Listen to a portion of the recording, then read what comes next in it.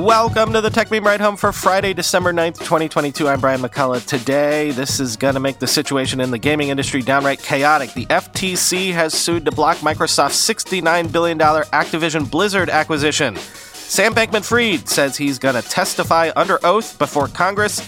Why the salute emoji is hands down the symbol of the year 2022. And of course, the weekend long read suggestions. Here's what you missed today in the world of tech. Well, this is really throwing the chessboard up in the air. The FTC is officially suing to block Microsoft's $69 billion Activision Blizzard acquisition, charging that the deal announced back in January may suppress Microsoft's gaming competitors.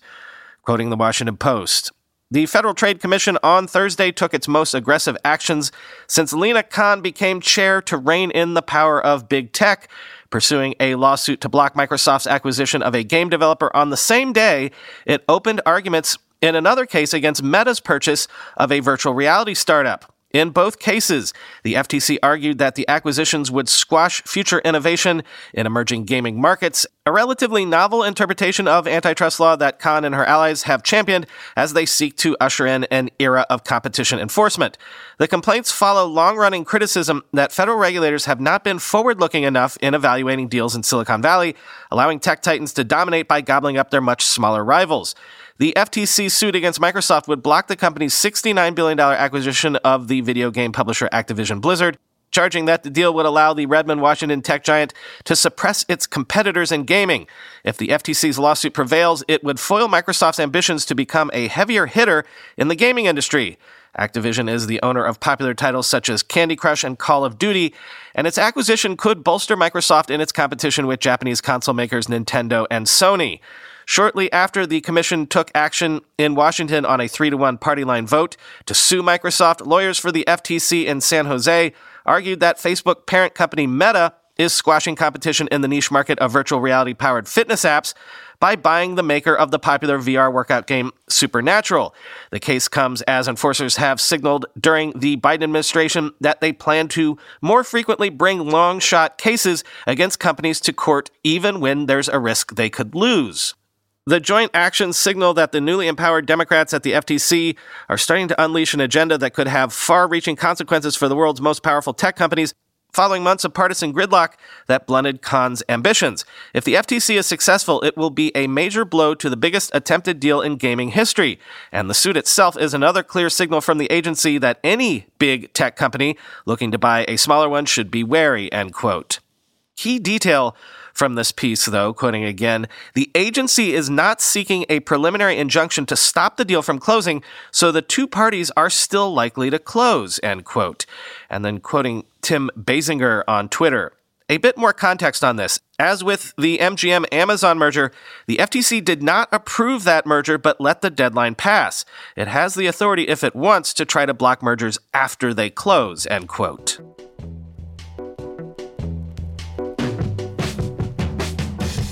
Putting this on your radar so you can stock up on popcorn, I guess. Sam Bankman-Fried has agreed to testify before a House committee on December 13th, but has remained quiet about a request from a Senate committee which could issue a subpoena. Quoting CNBC, there's been a lot of back and forth in Washington over whether lawmakers would have to subpoena Bankman-Fried, who said he would voluntarily testify since the committee, quote, still thinks it would be useful, end quote. It was unclear whether he would show up on Capitol Hill in person or stay in the Bahamas, where he's been holed up for much of the time since his company filed for bankruptcy last month, holding interviews with reporters. The ex-CEO of FTX has been on a media blitz the last month, talking about the implosion of his crypto empire, but this will be the first time the public has the chance to hear from SBF under oath. Bankman-Fried wrote in a Twitter thread that he still did not have access to much of his data, professional or personal, so there was a, quote, limit to what he would be able to say. Quote, I won't be as helpful as I'd like, but as the committee still thinks it would be useful, I am willing to testify on the 13th, he continued in the post, end quote.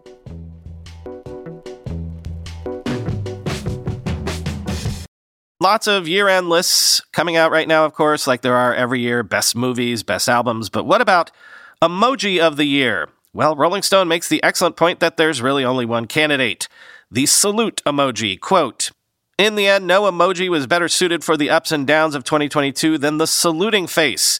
Everyone from an ex-pro Call of Duty gamer to a Berkeley City Council member to musician Zifani Zhang found themselves obsessed with the stalwart little expression.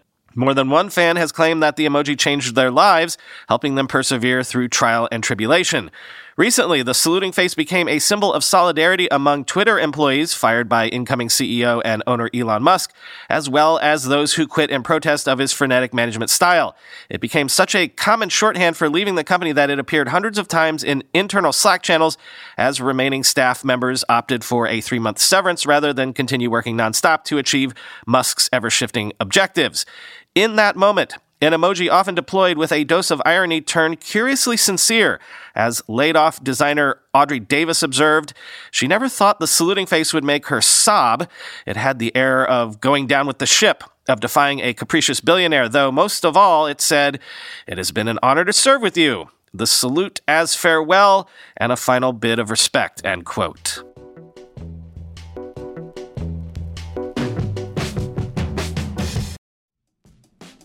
Recently, the world learned the power of artificial intelligence, a technology cybersecurity leaders have been leveraging for years. Now, as AI expands and evolves, those same security leaders are left wondering where humans fit into the next generation of AI-empowered security tools and solutions.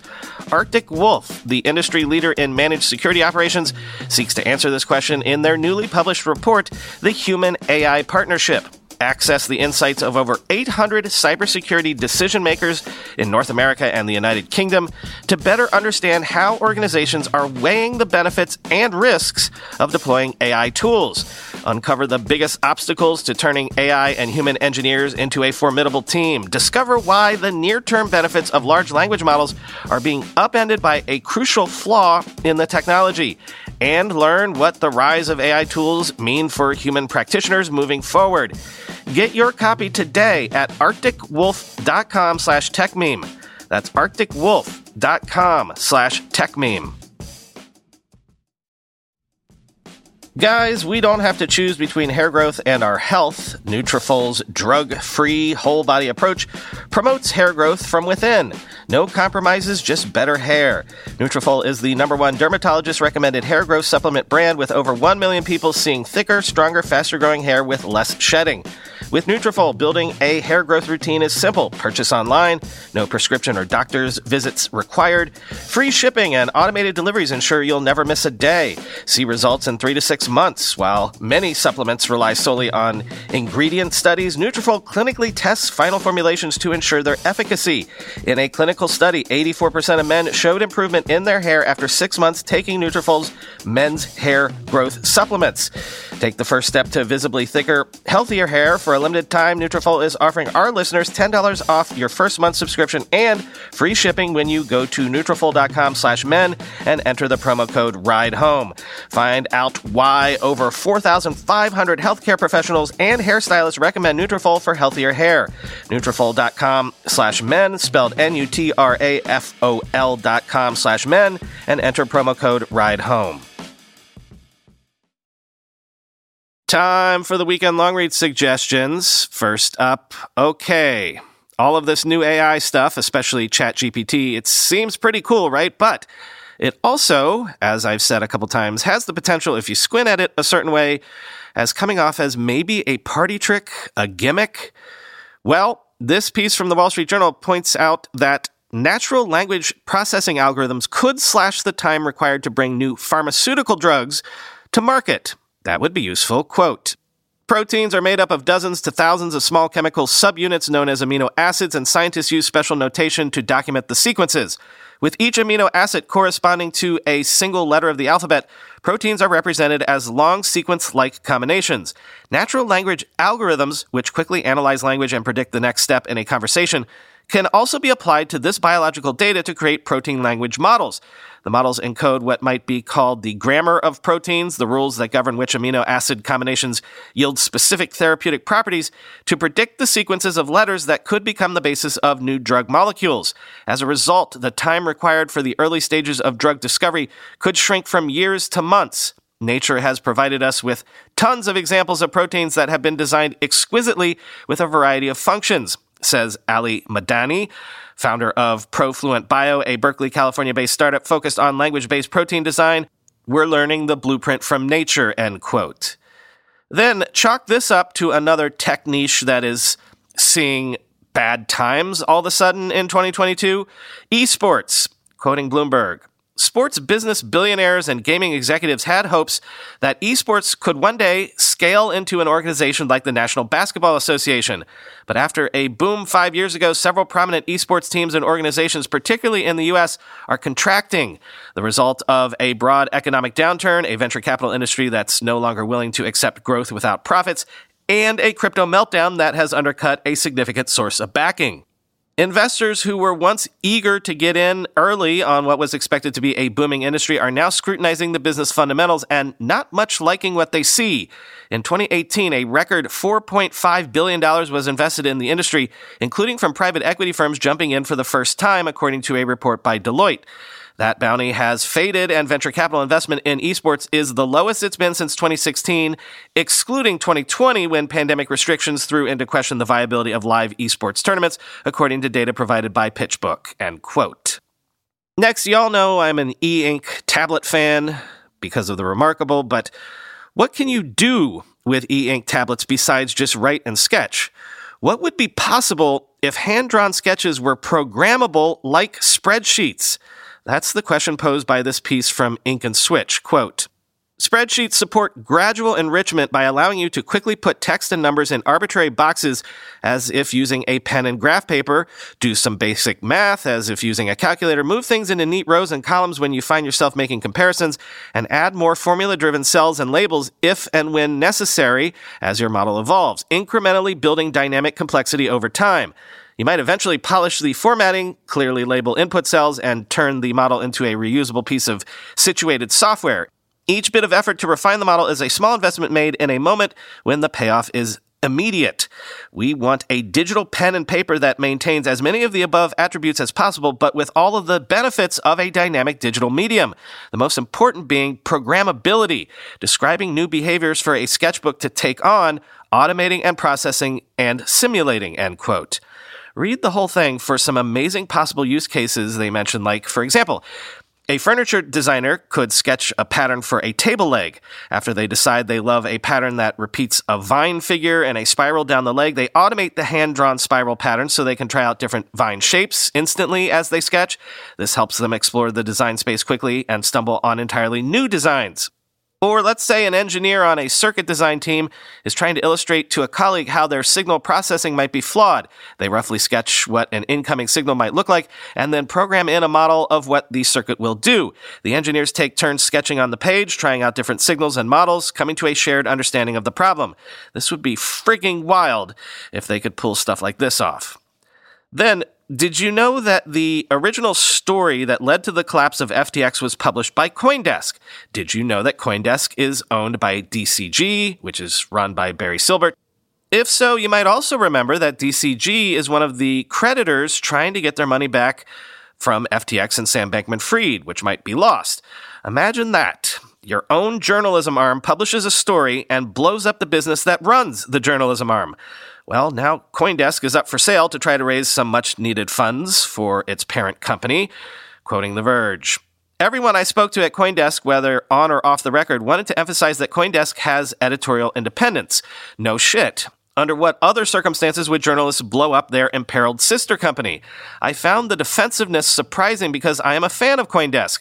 There are other crypto outlets that employ journalists I respect, but I actually visit the CoinDesk front page just to see what's up, which is why I'm anxious about the specter of a buyout since there's no guarantee new owners will continue to let it thrive as DCG has done.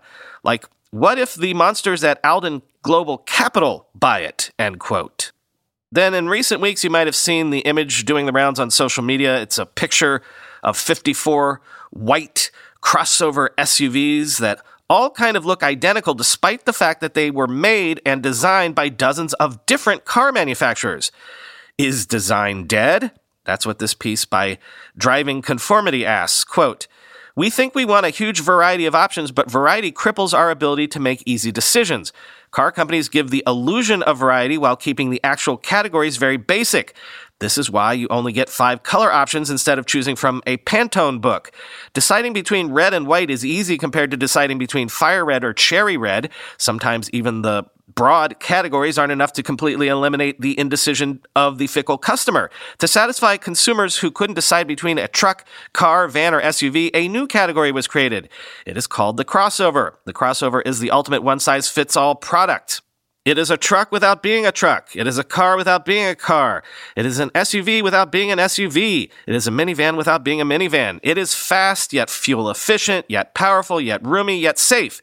It is as if the car companies took the wish list of every consumer type and Frankensteined it all together in a single vehicle. Industry analyst Horace Deju describes the categorization of the car landscape like this, quote, "They have the same bunch of cars, the same sizes, same cookie cutter as everyone else, and they are all built using the same process. It's the same process, it's the same cost structure, it's the same quality, so you can't differentiate anymore," end quote. If you squint at a crossover, you can impose whatever vehicle you want onto its bland exterior. It has the rounded lines of a car, it has the rugged stance of an SUV, it has the extended rear end of a station wagon, it has the space-maximizing bubble shape of a minivan. It doesn't have a flat bed, but add a hitch and a towing package and your internal truck voice will be satisfied. The only major identifying mark on the car is the logo on the front and rear of the crossover. Brands are shortcuts that map to categories in our mind. We are so brainwashed by brand messages that we no longer see the inherent meaning in the products we buy. We don't look for the car with the best-built engine. We look for the logo that has been linked in the collective cultural consciousness with build quality. Imagine if all the crossovers pictured looked dramatically different. All of a sudden, the purchasing decision gets hard. If I consider myself a Toyota person, but I like the body style of the Kia, I won't be able to decide. If I am looking for luxury, but the Ford looks more luxurious, I again get stuck. By homogenizing the style across all brands, every brand sells more because the decision is easier, end quote. And finally, one just for me. I love visiting places merely to run an experiment to try to discover if I could live there. That's why we recently did our weekend in Providence, Rhode Island, because, if we someday leave New York City but want to stay in the Northeast, what are our options?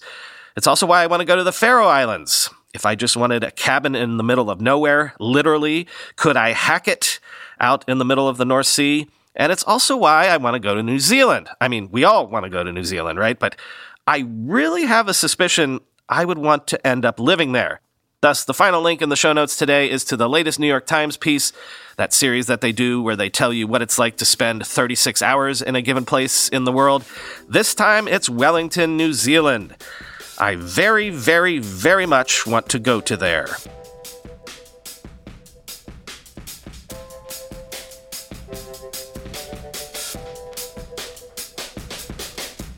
All right, so our year-end bonus episode, chewing over the biggest stories of the year in the tech industry, as well as some predictions for next year, that will drop tomorrow. Come for the analysis, stay for some personal news from Chris. Talk to you on Monday.